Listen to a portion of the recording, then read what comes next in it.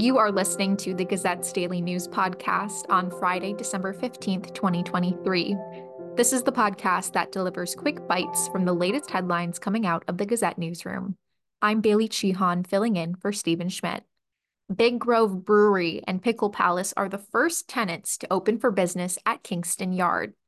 Kingston Yard is Cedar Rapids' $81.5 million mixed-use development located at First and First West. Big Grove opened yesterday, December 14th.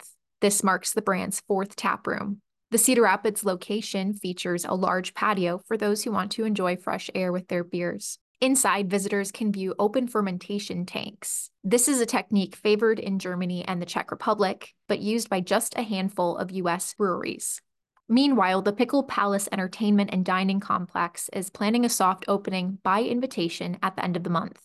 The Pickle Palace is multiple levels. It holds, get ready for this list, a pickleball court, a casual restaurant, a bar overlooking the court, special event space, a duckpin bowling alley, a British-themed pub, and an extensive rooftop patio.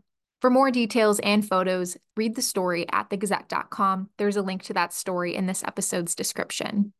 An arrest has been made in the theft of extension cords lighting holiday decorations in Cedar Rapids. 48-year-old Scott Allen Clark was arrested Wednesday on 3 counts of fifth-degree theft and 1 count each of criminal mischief and illegal possession of prescription drugs.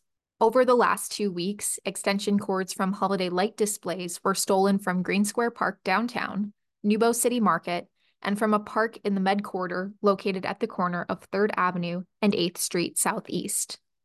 Next, Orchestra Iowa's Holiday Spectacular will feature the Iowa Women's Jazz Orchestra.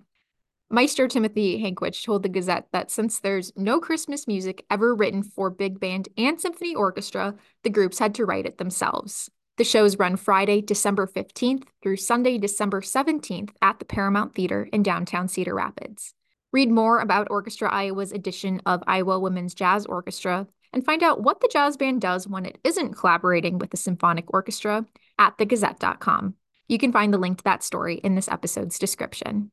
Finally, let's take a look at today's weather in Cedar Rapids, Iowa. Today will be cloudy with a high of 48 degrees and a low of 37 degrees.